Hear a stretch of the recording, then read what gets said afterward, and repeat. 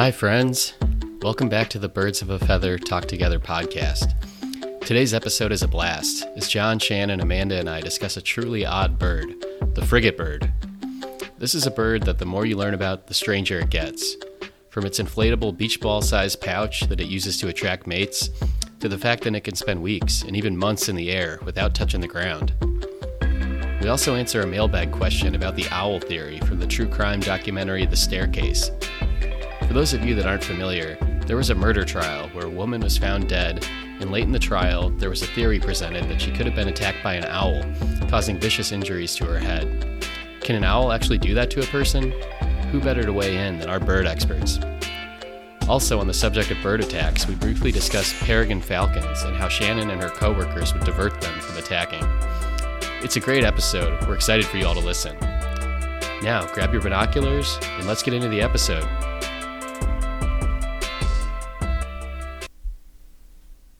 Welcome, everyone, to Birds of a Feather Talk Together podcast. This is RJ, and as always, I'm with Amanda, John, and Shannon.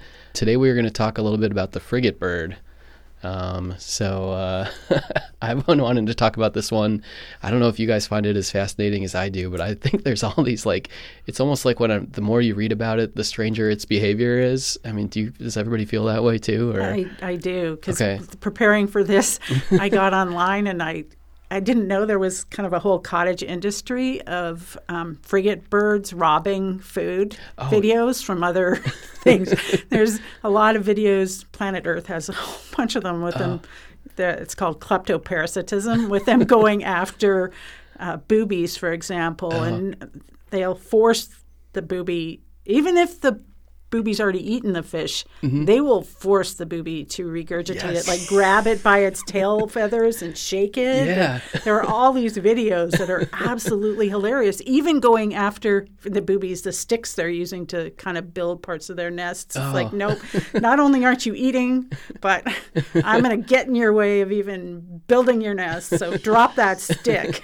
Well, and I heard of instances where a frigatebird will train their young on how to steal. And so they'll have sticks in their mouth, and they'll try to take the stick away or something like that. There was some you got to know because frigatebirds don't have the oily protection on top of their feathers, so they can't land in the water. At least not for a long time. And so, you would want to instruct your offspring on how to be successful in the air of doing that, or teach them how to do that on kind of on the shore, which they will also do. But you can't land very successfully if you're a frigatebird. They don't swim, right? Or do they? No. They, almost never. And I mean, I think basically never, unless something bad happens and they end up in the water. They do actually do a lot of foraging right on the surface of the ocean. And so they'll eat a lot of squid that comes up to the surface, and flying fish and things like that. And they're coming down and they're skimming across the water to grab food that way. So they definitely don't do kleptoparasitism as the only way they do things. Okay. But at the same time, I mean, it's a spectacular behavior in terms of what they can pull off. And then they're almost completely aerial, right? They stay up in the air for long periods of time. I heard one was up for 2 months without touching the ground. I mean, have you heard that? Yeah, that seems like fantasy, right? But it's true for several seabirds that they do things. And it's and I'm blown away by, so for instance, the bird, so there are 6 species or so of frigatebirds. Okay. And they're generally based on kind of localized island. A number of the species are based on localized islands that they breed on that are more isolated than others. So along the ways that we've been talking about, some of the things with cranes where you get a population out in a different place, it can get isolated. But then there are these species like magnificent frigatebird, which I think is the one that most people see in the U.S. because it's a bird that's on both the Atlantic and the Pacific side of Mexico, for instance, in tropical waters, and so it gets up into Florida and things. I mean, that bird had a breeding population all the way across on the Canary Island or the Azores, I think, and in order to do that, it had to fly all that way, or at least a male and a female did. And so again, you get the establishment of these colonies all the way down in Brazil, and that's an interesting aspect of these birds. And yet at the same time, because of the nature of what we've been talking about in terms of how they feed on things, they need to find other birds if they're going to do parasitic behavior, and a lot of those birds are kind of tied to the coastal areas. And so magnificent frigatebird is as aerial and as pelagic as it kind of looks, spends most of those individuals spend their lives close to shore. Okay. And that's an interesting aspect of things. So what does bring them so high up, though? Because I heard that they'll also go as high as like 13,000 feet, which is so high up. So what, if they spend so much time down below, what is it that's driving them so far up? So I don't think we know. This gets back into the conceptual thing of what are they thinking. And yet at the same time, the one thing I would say on an ocean is there are real benefits to be able to get up high and see long distances. And so if you want to get to shore, getting up high has got to be at the top of your list of things to do. So in the evolution of migration routes of things like bristle-thighed curlews, which winter on Hawaii but breed up in northern Alaska,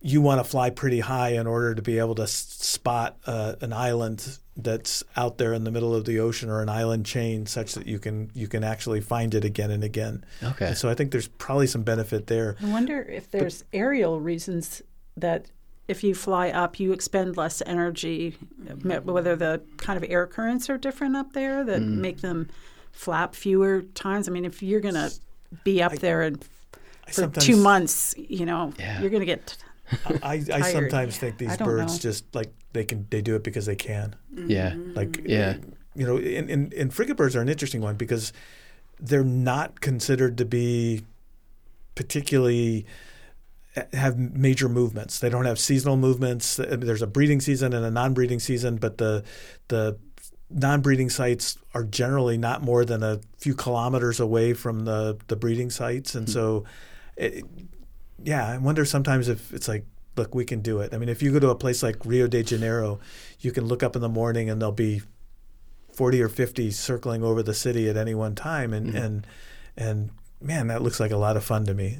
Yeah. So, John, I have to ask, I've talked to RJ about this. You bring up something that I've wondered for a long time. So a little background, one year I went to the Animal Kingdom resort at Disney World with my family, and at the resort they have kind of like a wildlife area right outside the hotel, and it's got like at different times it has like giraffes and other exotic animals, but also birds. And it had these two.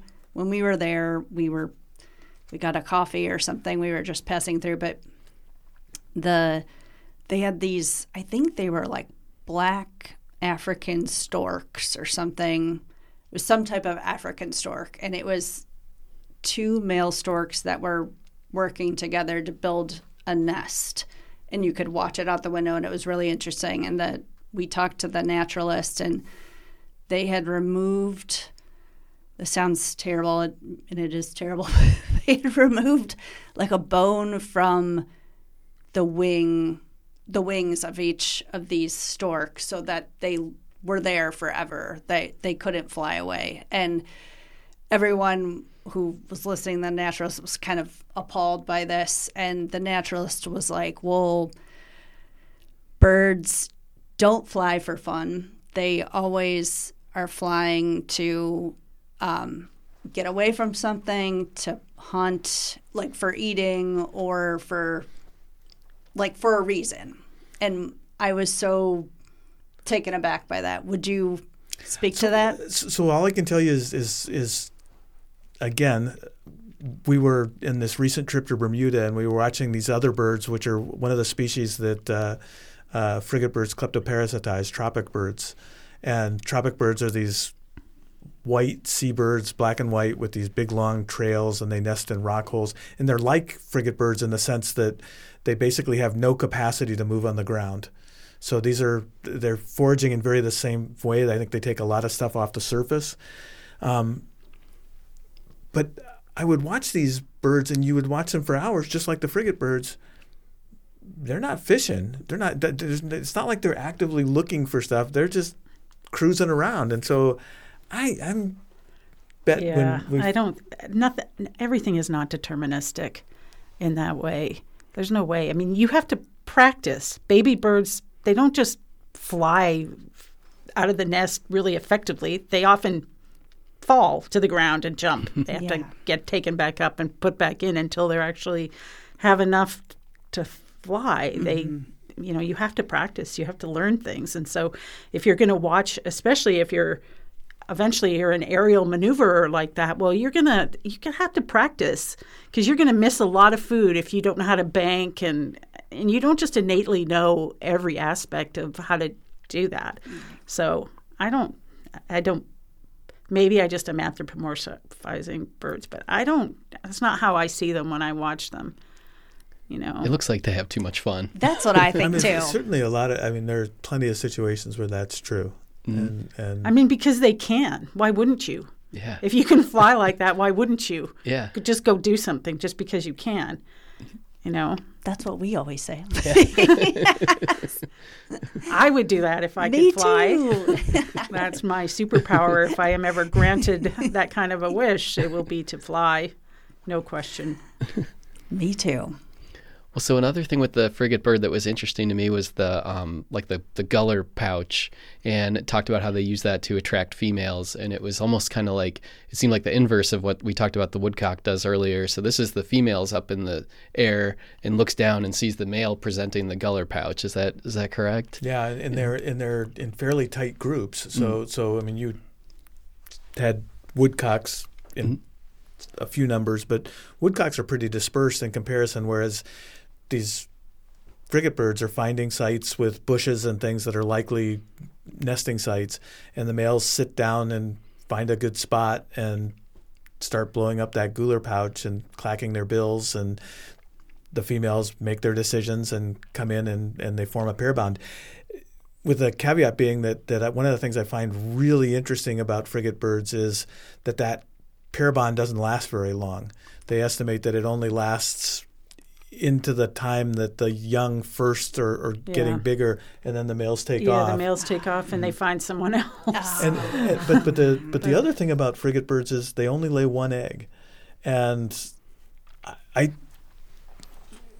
one of the things about the clutch size is that it's got to be dictated by various aspects of your biology, in the sense that if you lay one egg, you've got to be in a place where you're pretty sure that egg is actually going to be able to hatch. And I think that one of the things that may be true with frigate birds is that from an evolutionary standpoint, they've gotten themselves in a little bit of a bad spot with respect to trying to deal with people cutting down mangroves or places, nesting sites that they've used. So they've been extirpated from the island of Puerto Rico.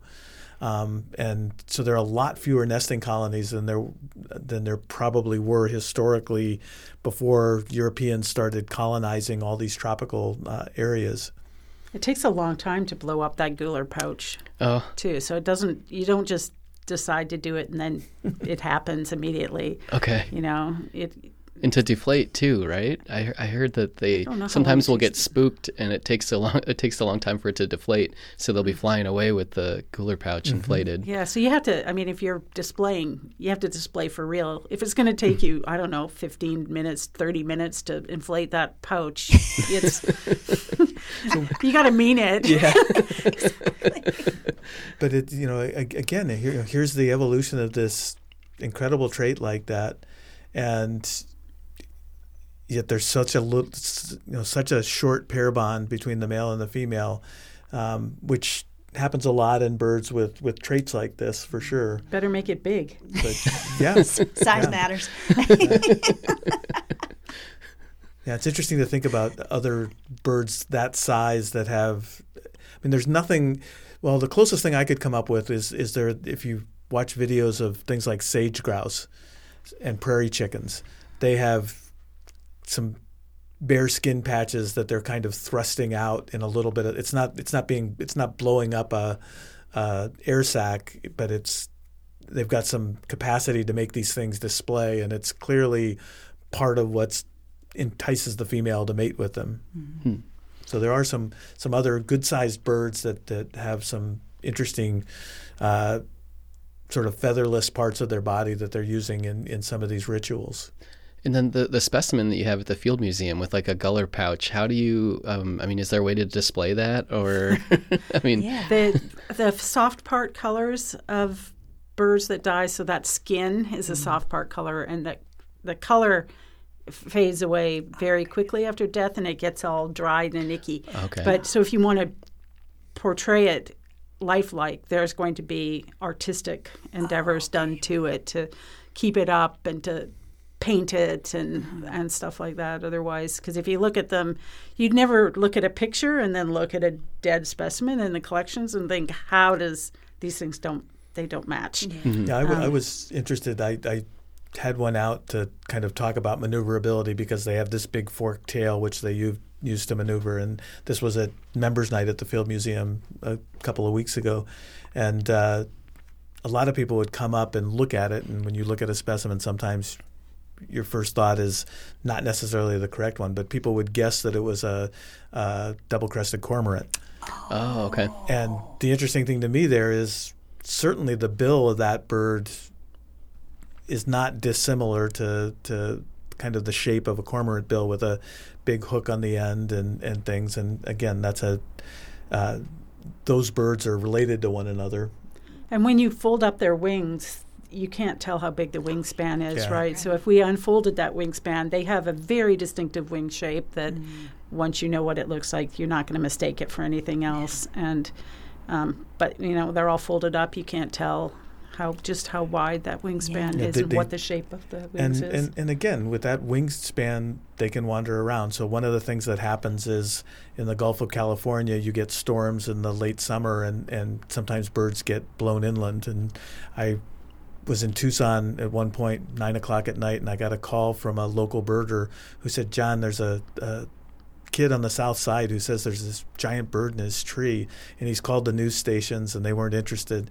Would you come out with me to check out what it was?"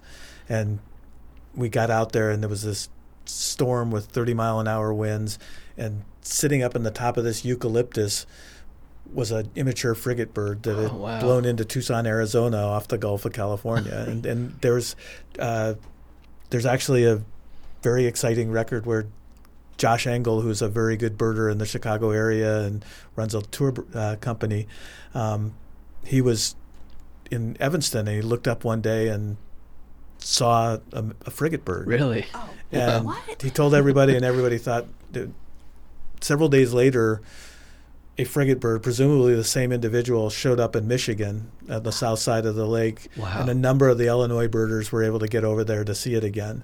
Wow. So they can cover a lot of ground travel. if they get lost. John has a great frigatebird story. Tell him your dissertation frigate story in Hurricane Andrew.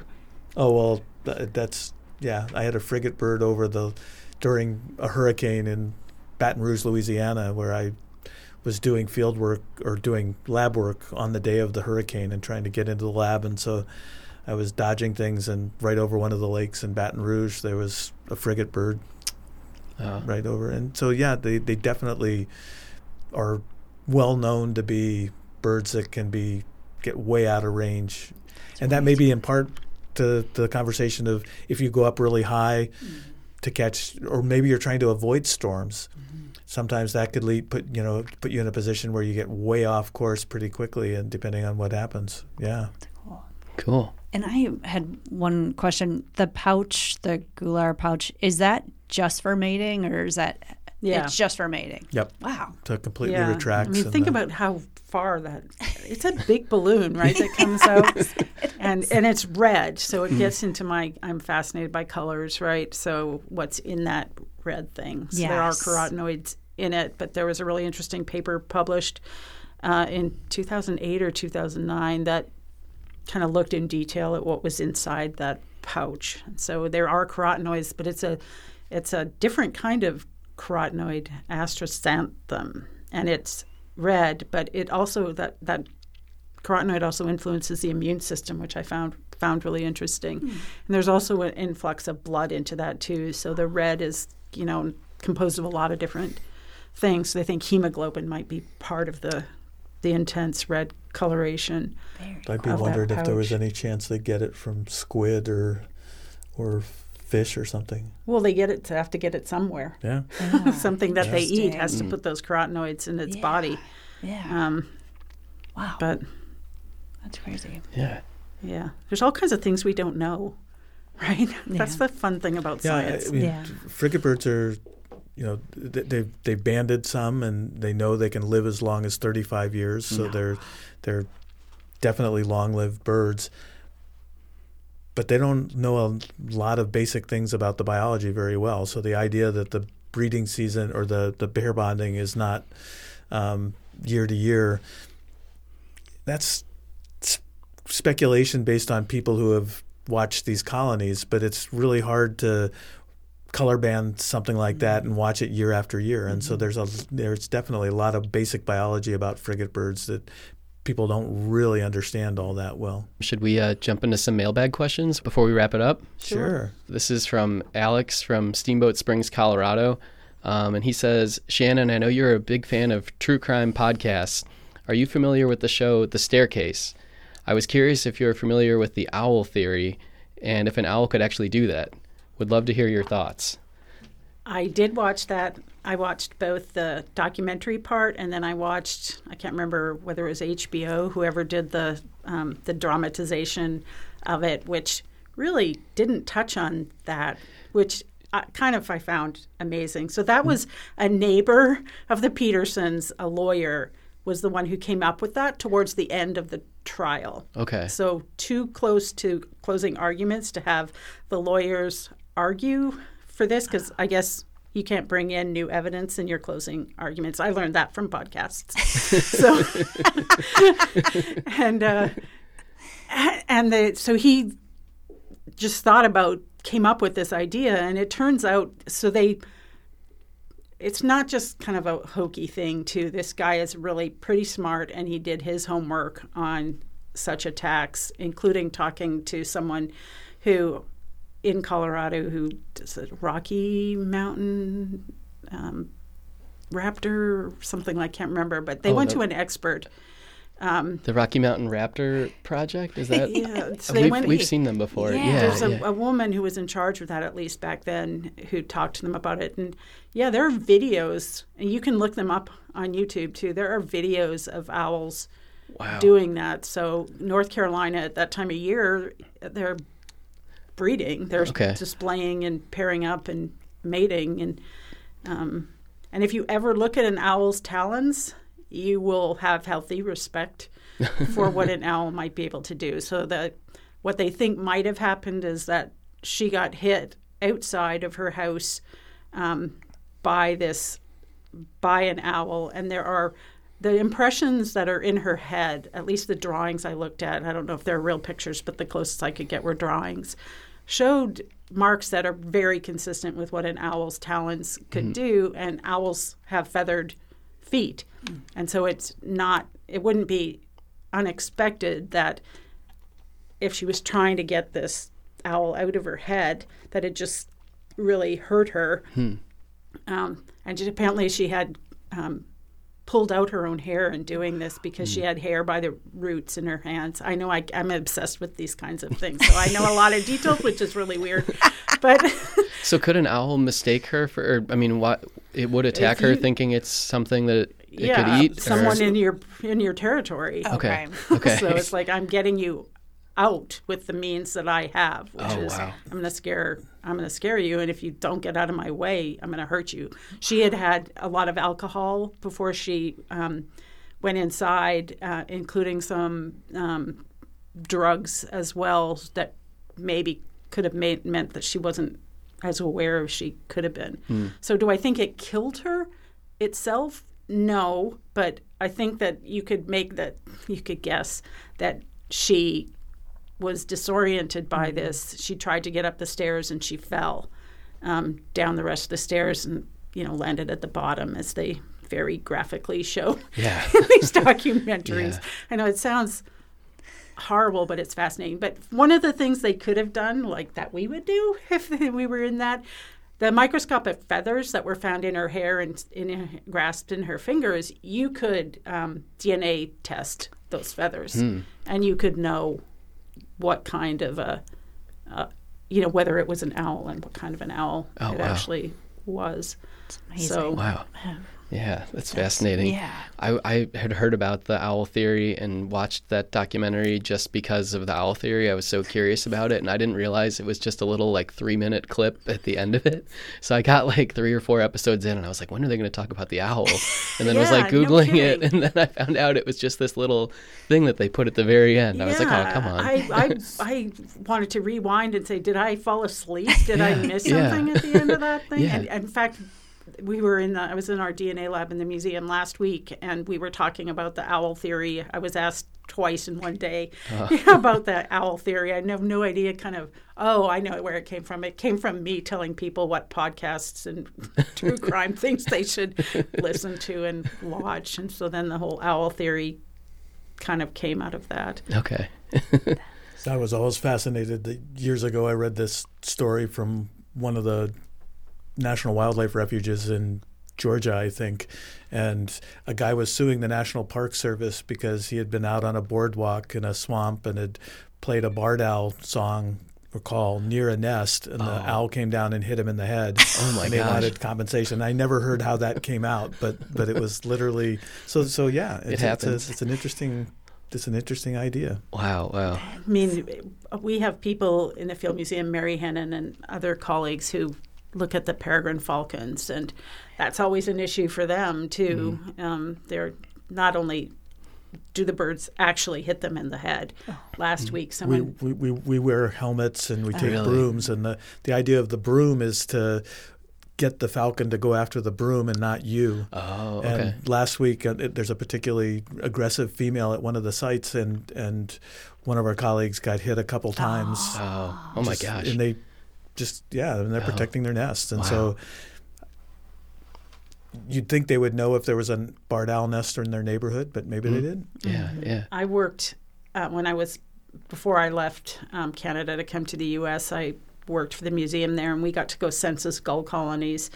And the one thing you do when you census these colonies is you have a hat and you put a yardstick in the back, sticking out of the back of the hat, so that because you could get knocked off. Some of these places are really small, and you could get knocked into the ocean extremely easily. And so you want to entice the bird to hit not you, but get as close as it can without destabilizing you and knocking you into the water. That's amazing.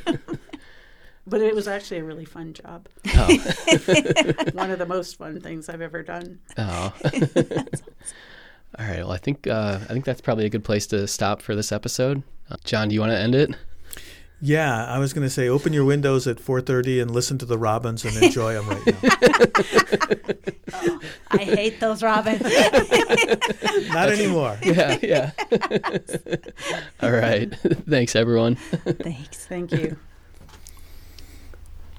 Oh my gosh, I do hate those robins.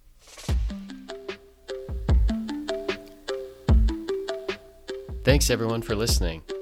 Just a reminder that you can reach out to us at podcast.birdsofafeather@gmail.com with your mailbag questions. We wanted to thank Earhole Studios in Chicago for allowing us to record at your studios. We appreciate the help. We've been receiving a ton of great feedback, so thank you to everyone for listening and for your continued support. We're still trying to get the word out there, so if you've enjoyed our podcast, please spread the word and let somebody know about us. We have more episodes dropping every week, so please subscribe and continue to listen. Thanks, everyone.